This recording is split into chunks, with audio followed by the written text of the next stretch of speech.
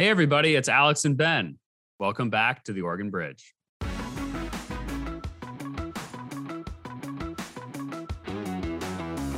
Reviving Oregon's civic culture. I think that's a responsibility of anyone who pursues elected office. I do think our civic culture is in trouble. I do think it's a shell of what it used to be. I do think Oregonians are deeply pessimistic about our ability to solve big problems. That is a problem for all of us as a state, and it's a particular problem for our government and for the Democrats who are in charge of our government. And I hope to be one. We need to do work to try to build a more unified culture in terms of our politics and our civic space. And that's really hard. Hey, everyone. Welcome. We're just going to dive right into the episode because today we have the most special of guests. We have my co-host, Ben Bowman, as a special guest. And Ben, we'll ask you the question we ask everybody. How are you doing today? It's such a great way to start a podcast. I'm doing really well. Although I will say it is pouring down rain and it's what time is it? It's 11:15, but it looks like it's about 7:30 at night. So Oregon fall is here. I also heard it's going to rain like 12 inches in like Lake Shasta area. So we're going to get pummeled on the West Coast with rain, but that's a good thing. I'm happy about that. Yeah. And my wife's friend is here from Florida because she wants to do all of the nature sort of Oregon stuff. And they're actually hiking today in Silver Lake. I was like, you shouldn't do this. It's supposed to be like historic wind, lots of rain. And she's like, oh, it doesn't matter. It doesn't. I'm like, I lived here for a long time. That will be an authentic, have fun. But that will be an authentic Oregonian experience. It'll actually be probably super fun and they'll remember it for the rest of their lives and it'll be great, but they'll come home very cold and wet. That's true. It's going to be like kids playing in mud. So I guess though, when you're almost 30. But so Ben, we are here today because you recently announced that you are running for the open house seat, the new open house seat, which I am correct is House District 25, which encompasses most of Tigard and then a little bit of the Tualatin area as well. So we're interviewing you today. Beaverton. Oh, Beaverton. Okay.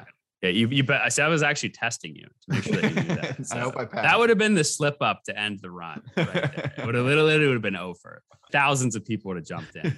Right. But so you have openly declared for this House district, and you are the only Democrat that is running so far. I don't actually even know if there's any Republicans who have declared for this so far. So you're literally the only candidate who has jumped in. How are things going, right? I mean, if I'm not mistaken, there was a Willamette Weekly article, which basically said a new House seat has opened up with no incumbent and it has its first candidate. So it's not like there's an incumbent who had the seat before and they're running for it. What's it been like? How's it going? I imagine a lot of people have been paying attention to this. I was a little bit surprised at how closely the media, or some in the media, were paying attention to it. And I think, so there's an article in Willamette Week, there's an article in Portland Tribune, there's an article in Oregon Capital Chronicle, and there's an article coming out in Tigard Life magazine, which many of our listeners might not be familiar with, but that's one of the local papers in Tigard. And I think part of the reason is I think I was the first candidate to announce post redistricting, which was an interesting angle for people to write about. And it is a unique situation where our incumbent state representative, which is Dacia Graber, a friend of the pod, who folks should listen to that episode if they haven't. It's one of our best listened to episodes, actually. But she got redistricted into a district that is all Southwest Portland. So the previous Tigard district was like most of Tigard and then a chunk of like outer Southwest Portland where Dacia lives. And she got put into a district. Her district's really cool now. It's got PSU, OHSU, goes down to the South Waterfront. And so the new dividing line is basically the Multnomah County, Washington County line.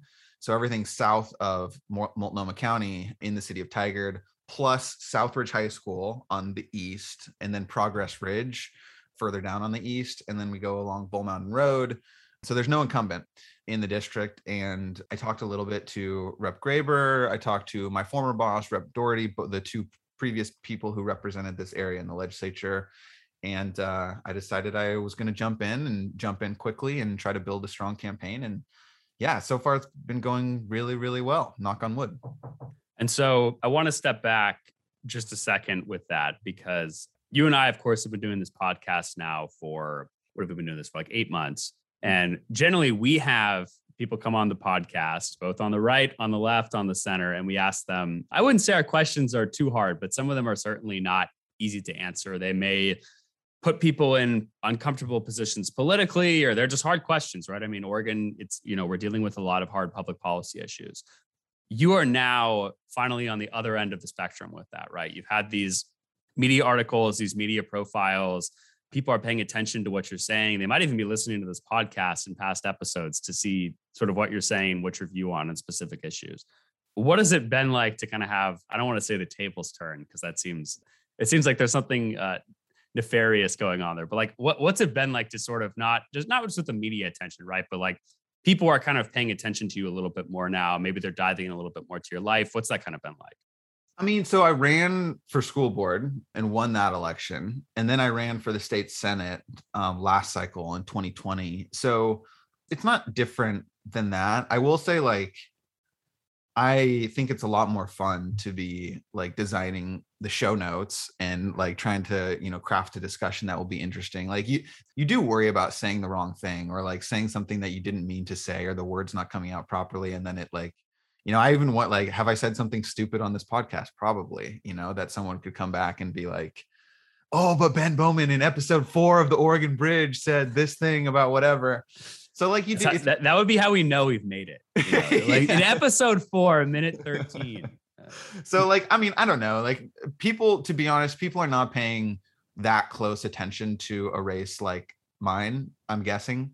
Some people are, but like the average public is not. I would say like the average voter in Tigard is probably still not fully aware of redistricting and what that meant for them and that they're going to have a new state rep. Like, I think, it's a state office, right? It's a state legislature. So in my view, it's a super important job with a really significant responsibility, but it's not a congressional seat or the governor's race where like people are paying opposition researchers to go learn everything that this candidate has ever done to try to use it against them. I will say, like, I do think what I've enjoyed about the podcast is I feel like we've been able to explore what we think are the most important trends in Oregon politics and national politics to some extent, and talk to the people who are living it and making the decisions that kind of drive how it looks in the state.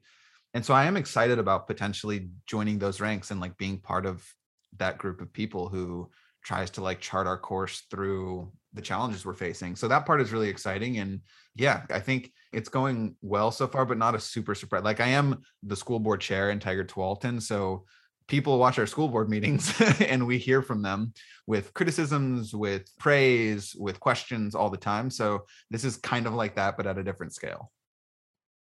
Yeah. And so, no, that definitely is true. And I'm sort of curious because you, if I'm not mistaken, declared October 4th.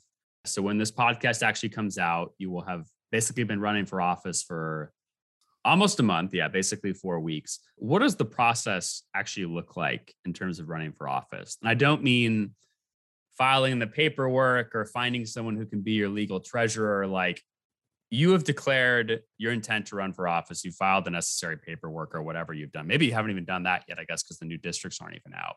But what does the actual process look like? Like, are you just knocking on doors? Are you, meeting with influencers or meeting with interest groups or whatever? Like, what does that kind of look like in terms of like, if you're a candidate for, a state house district? This is a very risky move. I'm going to reveal the secret playbook and people could use this to torpedo my campaign. No, it's like these are poorly kept secrets that aren't even really secrets. People really know. So this early in a campaign, you don't usually knock on doors. You don't usually do direct voter contact. So you're not calling people, you're not paying for mail pieces, you're not knocking on doors. And the basic reason is, like, again, voters are not engaged or paying attention to 2022 election in fall of 2021. So what you're trying to do is all the other stuff to build a strong campaign structure. So for me, my biggest focus has been on like basically 2 fronts: getting endorsements and raising money, which, as our listeners know from previous episodes, Oregon is a state, and this is crazy, but it is true. Oregon is a state where you can raise as much money as you want from as few or as many people as you want in contribution sizes as big or as small as you want. So literally you could accept a contribution for $5 million from Mark Zuckerberg, or Jeff Bezos could give you $10 million or whatever. Like, there's literally no restrictions. So unfortunately for me, I do not have those relationships with people who can write those big of checks. So I think on the local person, like, if you can see, go to my website, benfororegon.com, and you can see my endorsements are really strong right now. Most of the elected office holders who are Democrats in my area the mayor, the city council president, my colleagues on the school board, the metro councilor, the Democrats on the Washington County Commission, legislators from around the area, et cetera, et cetera. I've got the support of all those people. I've been building out those endorsements to like more state level people. Like, so I've got the attorney general's endorsement. I've got the labor commissioner's endorsement. So those are all really strong. So the goal is basically like keep building those out. And I've been around in Oregon politics long enough, basically, for almost 10 years now. Actually, wait, I want to jump in and ask about the endorsements piece, because to me, this is something that's really interesting. So I would say, at least on the Republican side of the aisle, right? Everybody, no matter what level of office you are, for the most part, wants an endorsement from President Trump. That's considered like, you get an endorsement from Trump, you're going to do great in the primary.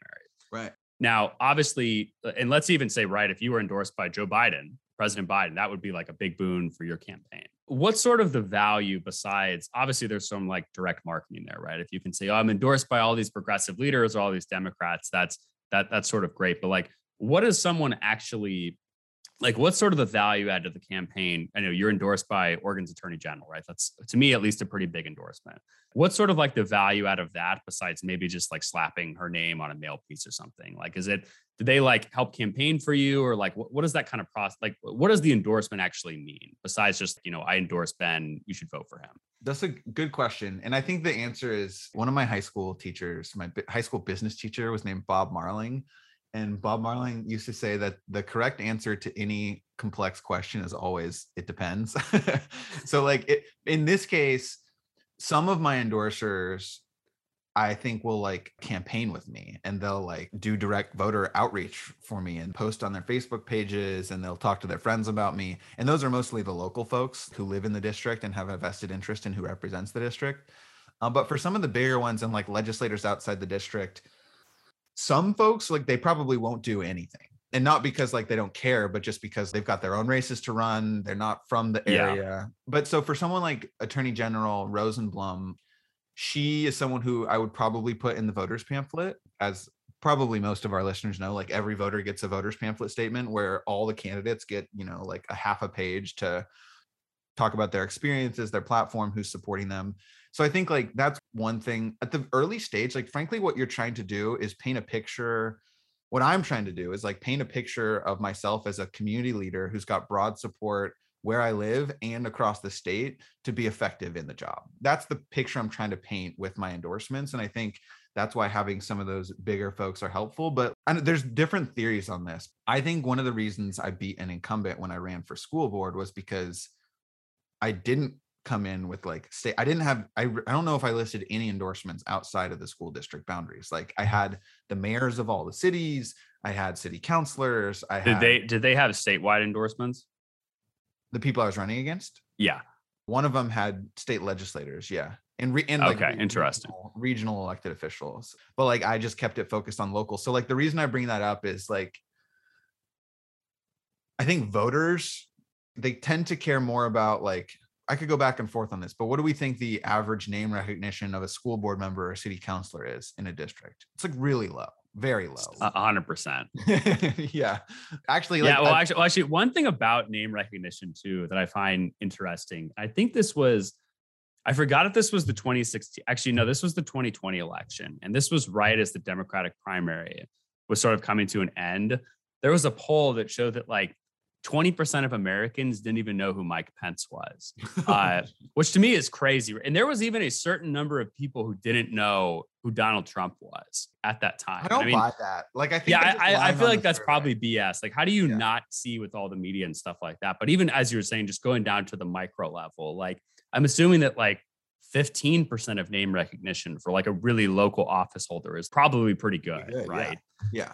But so people don't know. The flip side is people don't know the names necessarily, but they know the positions. They know the title. They might not be able to picture Jason Snyder in their brain, but they know that the mayor of Tigard is an important job. And like, for Ellen Rosenblum, we might ask someone, she has, I think, the greatest name recognition. And there have been some polls that show she's got the greatest name recognition of, quote, potential governor candidates. She has not declared she's running, but in polls that like we're looking at who might run. So people might not be able to name Ellen Rosenblum as the attorney general, but they might remember or know, oh, our attorney general sued the Trump administration several times. And so by me having her support, it might help them see like, I'm not a Trump supporter. Like I oppose Trump and his policies. Like I'll be a progressive leader. And I think like voters, and I've learned this on the school board for sure, voters are not super clear about, okay, we even talked about this with Commissioner Jayapal. So where does this legislature's responsibility end and the county's responsibilities begin? And what about Metro Council? And then you've got these like other confuses districts. me still. Yeah, it's like not super straightforward. So again, like you're just trying to paint a picture to voters about who are you, what are your values, what do you believe in, who are the type of people who support you.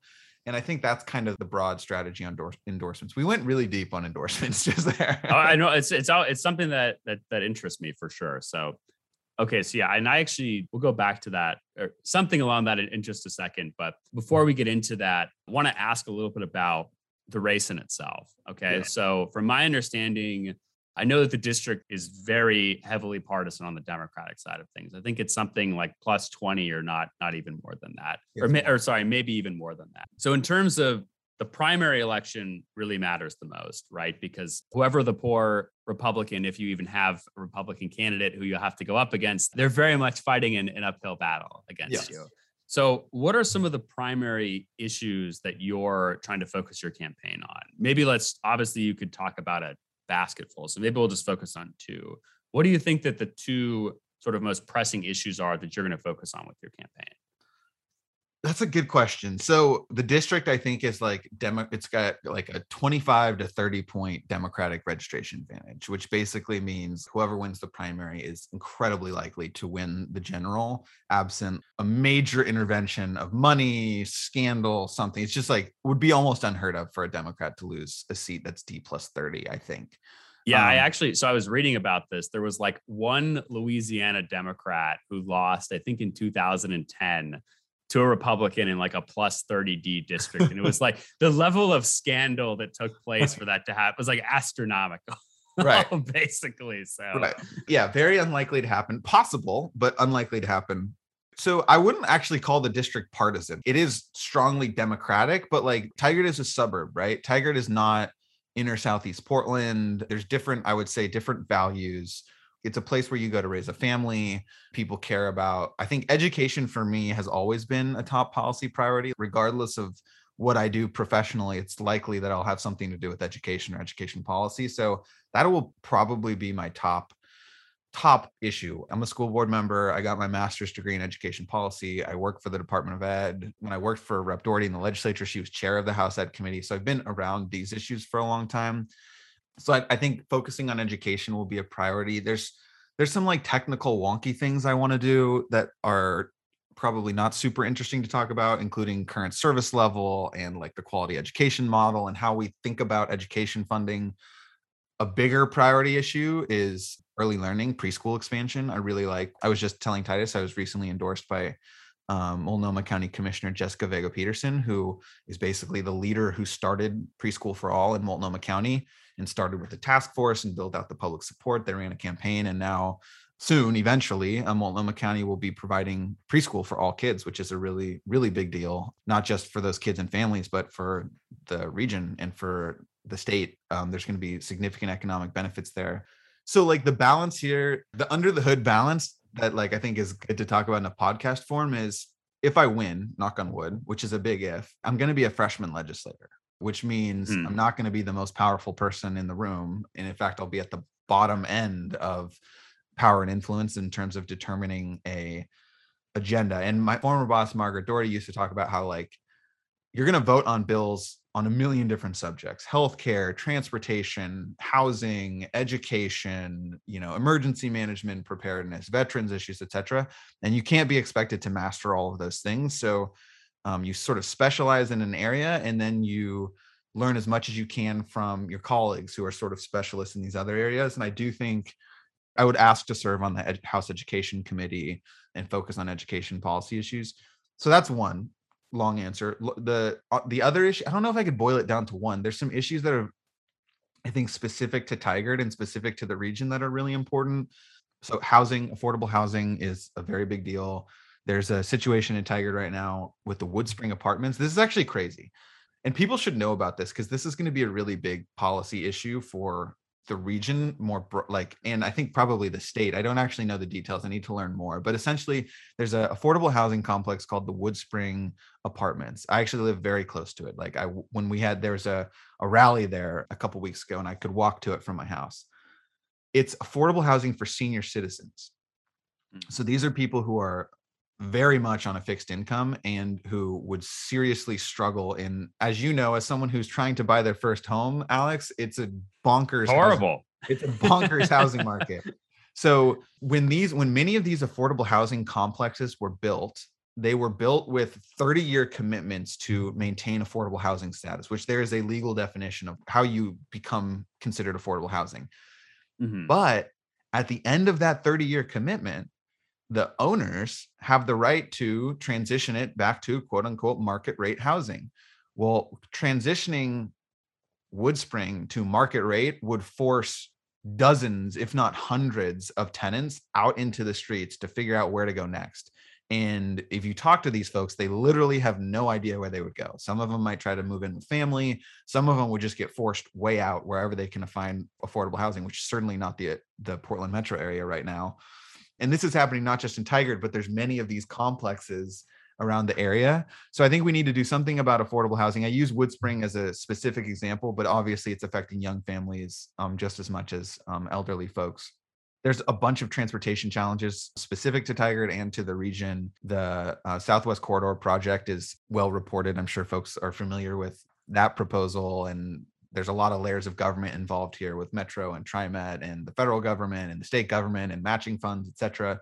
But essentially, what our region would like to see is light rail go to Bridgeport Village for folks who've been there. That connects with downtown Portland. And then there's orphan highways, which folks probably don't know about, which are essentially like highways that are owned by the state, but not being kept up and essentially in disrepair.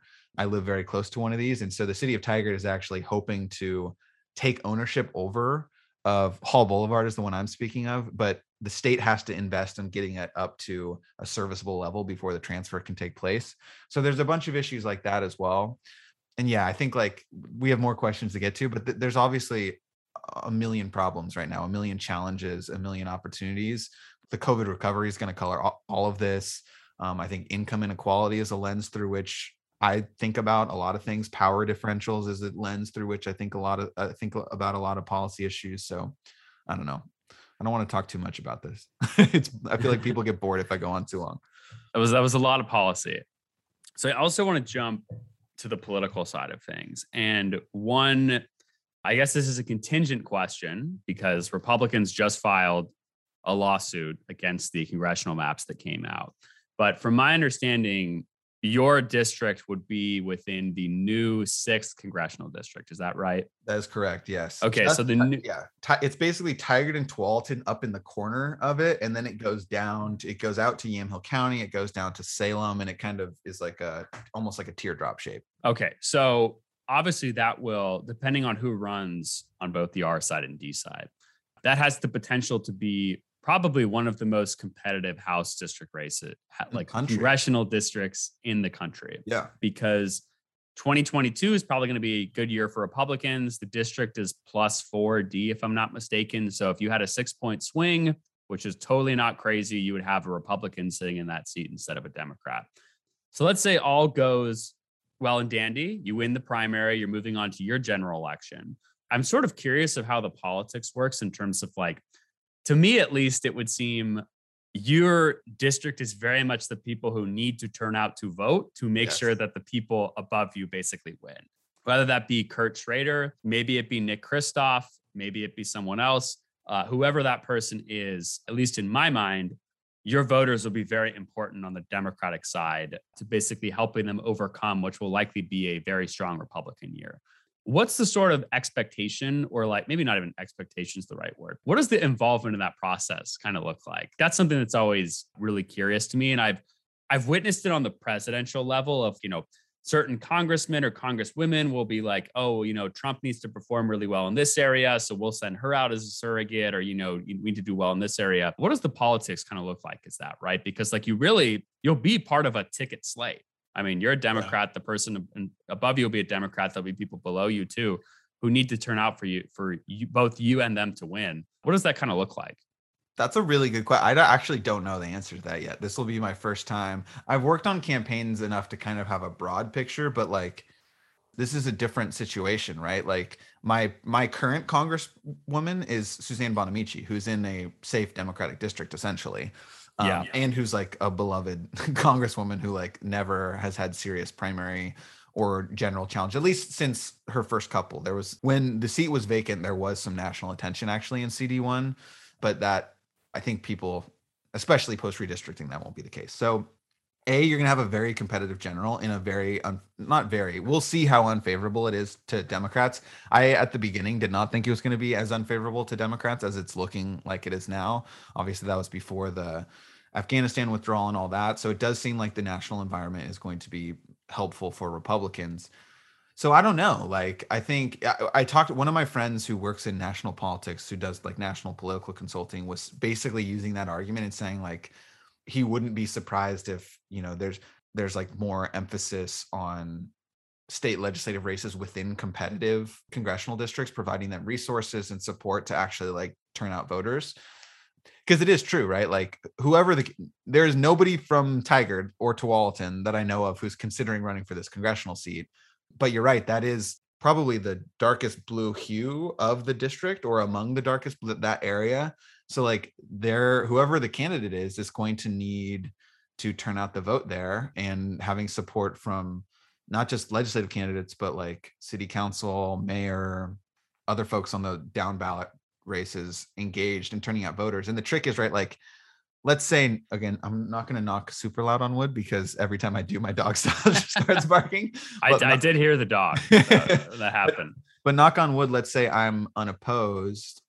We still need the voters to turn out. Like, well, because that was what I was going to say, right? Let's say you're unopposed in the primary, or if you were opposed, yeah, and you move on to the general, you don't really have to do anything. I mean, obviously you will, but like, if I was in your shoes and I won, or, you know, someone else was, you could basically just do nothing until the general election, because you're going to win no matter what.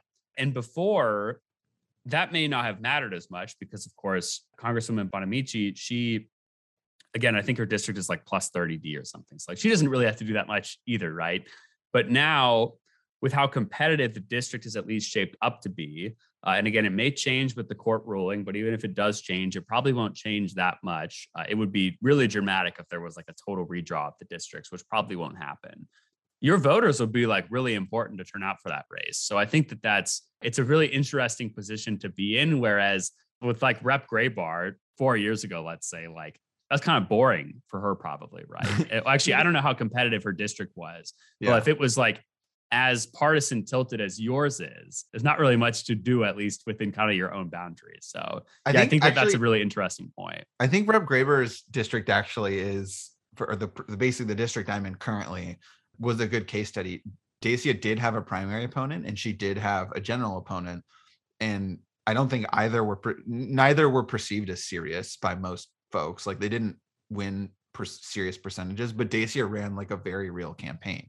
She paid for staff, she knocked on doors, she did a little bit of mail, she did some digital advertising. Like, she took the race seriously. And I mean, this is my first race. So with or without an opponent, I want to run a really strong race and like demonstrate to voters who I am, what I care about, what I want to do. Because part of what you're trying to do is like, you're trying to build some sense of momentum for what you want to actually accomplish when you're down there. You want to build a coalition, you want to meet community members, right? Like, so I do think like it'll be interesting to see if there's formal actual working together with the congressional campaign, or, you know, other campaigns in the area. Like, I know there's some endorsers will do like slate cards, those kinds of things, which obviously our previous guest, Reagan Knope, I don't know if we actually talked about slate cards, but that is happening a lot at school board races across the state. So there might be stuff like that. I'm sure there will be places where we work together, but like, obviously my jurisdiction would be the state government, but me accomplishing my goals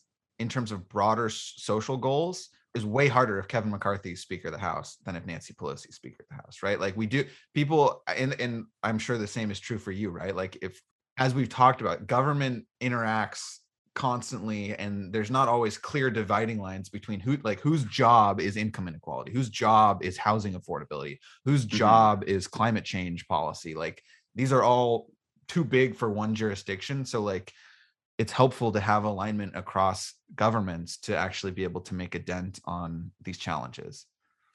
Yeah. And actually, when I met with Rep. Walden before too, I know he would take his races very seriously. Yeah. And I think he spent over $1 million basically with each of them, even though he'd win by like 20 points basically each time. So yeah, it can definitely vary. I know there's folks across the country. It's like basically nothing happens for sometimes not even an opponent. It'll be like the Libertarian versus the Republican, or like the Progressive versus the Green, or the Democrat versus the Green, or whatever. So, but yeah, that will probably be a fun experience for you, regardless if you make it through the primary or not, because there'll be a competitive race. So I also want to talk about how will your run / your future political endeavors, how do you think that will kind of impact the podcast? Well, the first thing I'll be doing is firing you as my podcast co-host. And oh no, I'm released. No, I do think like I want to keep doing this. I really enjoy it. There's a few other legislators who have podcasts that I think are really interesting. So you've got Rep. Daniel Bonham on the Republican side. In fact, we should have these folks on. Senator Betsy Johnson, recently announced governor candidate. It started as a radio show, I think. Like you can't get her podcast on Spotify. You can only get it on Apple Podcasts. But like she basically has like a local radio show that she does where she just basically says like, what's going on? What are you working on? What's happening in the district? So obviously our podcast won't be Tigard specific or district specific. Like I think what we've been focusing on is trends, the future of Oregon politics, like how to interpret national events in a local context. How do these two things interact with one another? So I want to keep having that conversation. And I also think the one phrase we've used, and with our colleague Kevin Frazier in the sort of Oregon 360 media sphere, is reviving Oregon's civic culture. I think that's a responsibility of anyone who pursues elected office. I mean, everything I've always said, I still believe is true. Like, I do think our civic culture is in trouble. I do think it's a shell of what it used to be. I do think, like, look at the Oregon Values and Belief Center data. We talked about this with Amari. Like, Oregonians are deeply pessimistic about our ability to solve big problems. That is a problem for all of us as a state, and it's a particular problem for our government and for the Democrats who are in charge of our government. I hope to be one. We need to do work to try to build a more unified culture in terms of our politics and our civic space. And that's really hard. Like that's going to be really challenging to do. I think it's what we're trying to do here, and sometimes successfully and sometimes not. But like in some ways, I do think of that goal as being aligned in the podcast space and in terms of like running to be a state legislator. We are both right now sort of on the outside looking in. And if I become a legislator, like I do think I have more personal responsibility to build the necessary relationships, not take destructive actions and take productive actions. And I am bringing a sense of humility to this, and knowing that I'm not going to be able to solve this by myself, or even necessarily like with a coalition solve this quickly. But I do, like, it is something it has been on my mind. It will be on my mind. And like, I think my ability to talk to you every week in this space, and then also, we obviously have as many Republicans as Democrats on this podcast. And I think having this space for me to hear from them and ask them questions from a place of curiosity and not from a place of like gotcha or attacking or whatever. I think it's helpful. And I think it all kind of is going to work together in a helpful way, I hope. Ben, well, thanks again for taking the time to do this. As we do with all of our guests, we will now do it for you. Where can people find you if they want to look at your policy positions, they want to learn more about your campaign, maybe they want to volunteer, maybe they want to endorse you too. You've been getting quite a few of those. So where can they go and do that? You have no idea how prepared I am for this question. www.benfororegon.com. That's Ben for FOR Oregon.com. That's my website. I was gonna say if you didn't give the detail there, what type of for it was, you were in big trouble. So. I should buy the other domain, but I probably won't. Candidly, the best and most helpful thing anyone can do at this stage of not just my race, but any candidate you support, is to donate money. $50, $100, $250, however much you can afford, $5. Right now, people, again, we're not like talking to voters in most races. I haven't heard of anyone who's talking to voters right now. So we're really just trying to build a strong campaign structure and raise some funds. So if you support my race for the state legislature and you'd like to see me as a state representative, I'd really appreciate your support. You can donate on my website. Otherwise, I'm on Twitter it's at Ben Bowman, which is awesome. I was an early adopter of Twitter, so I got a great handle. And my Instagram is at Ben for Oregon. I post pretty frequently on Instagram, so that's a great place to follow me as well. But yeah, thanks for interviewing me, Alex. And I can't wait till someday we can turn the tables and I can grill you. Yeah, and I will definitely have to interview your Republican opponent because they will need all of the free media attention they can get for that race. So Ben, thanks for taking the time. Everybody, thanks again for tuning in. Make sure to hit the subscribe button. And if your platform allows, please give us 5 stars and also leave a comment or leave a review. We love reading those. And actually, our most active comments we've been getting are on YouTube. There's multiple of those every week, which is fun. And we are also on YouTube. If you just type in the name of the podcast, you will find us on YouTube. You can watch the beautiful videos and our lovely faces, including this wonderful t-shirt that I have on right now. And we would be remiss if we didn't give a shout out to our producer, buddy Terry, who continues to go above and beyond the role of podcast producer to put together these really cool videos in addition to editing the audio, which listeners won't be able to hear this, but even during this episode, there were a couple places where we had to pause and say, well, what are you going to ask next? Those kinds of things. So buddy, thanks so much for taking the time and putting the effort into making this product come across as professional to the extent possible with me and Alex running it. Awesome. Thanks, everyone.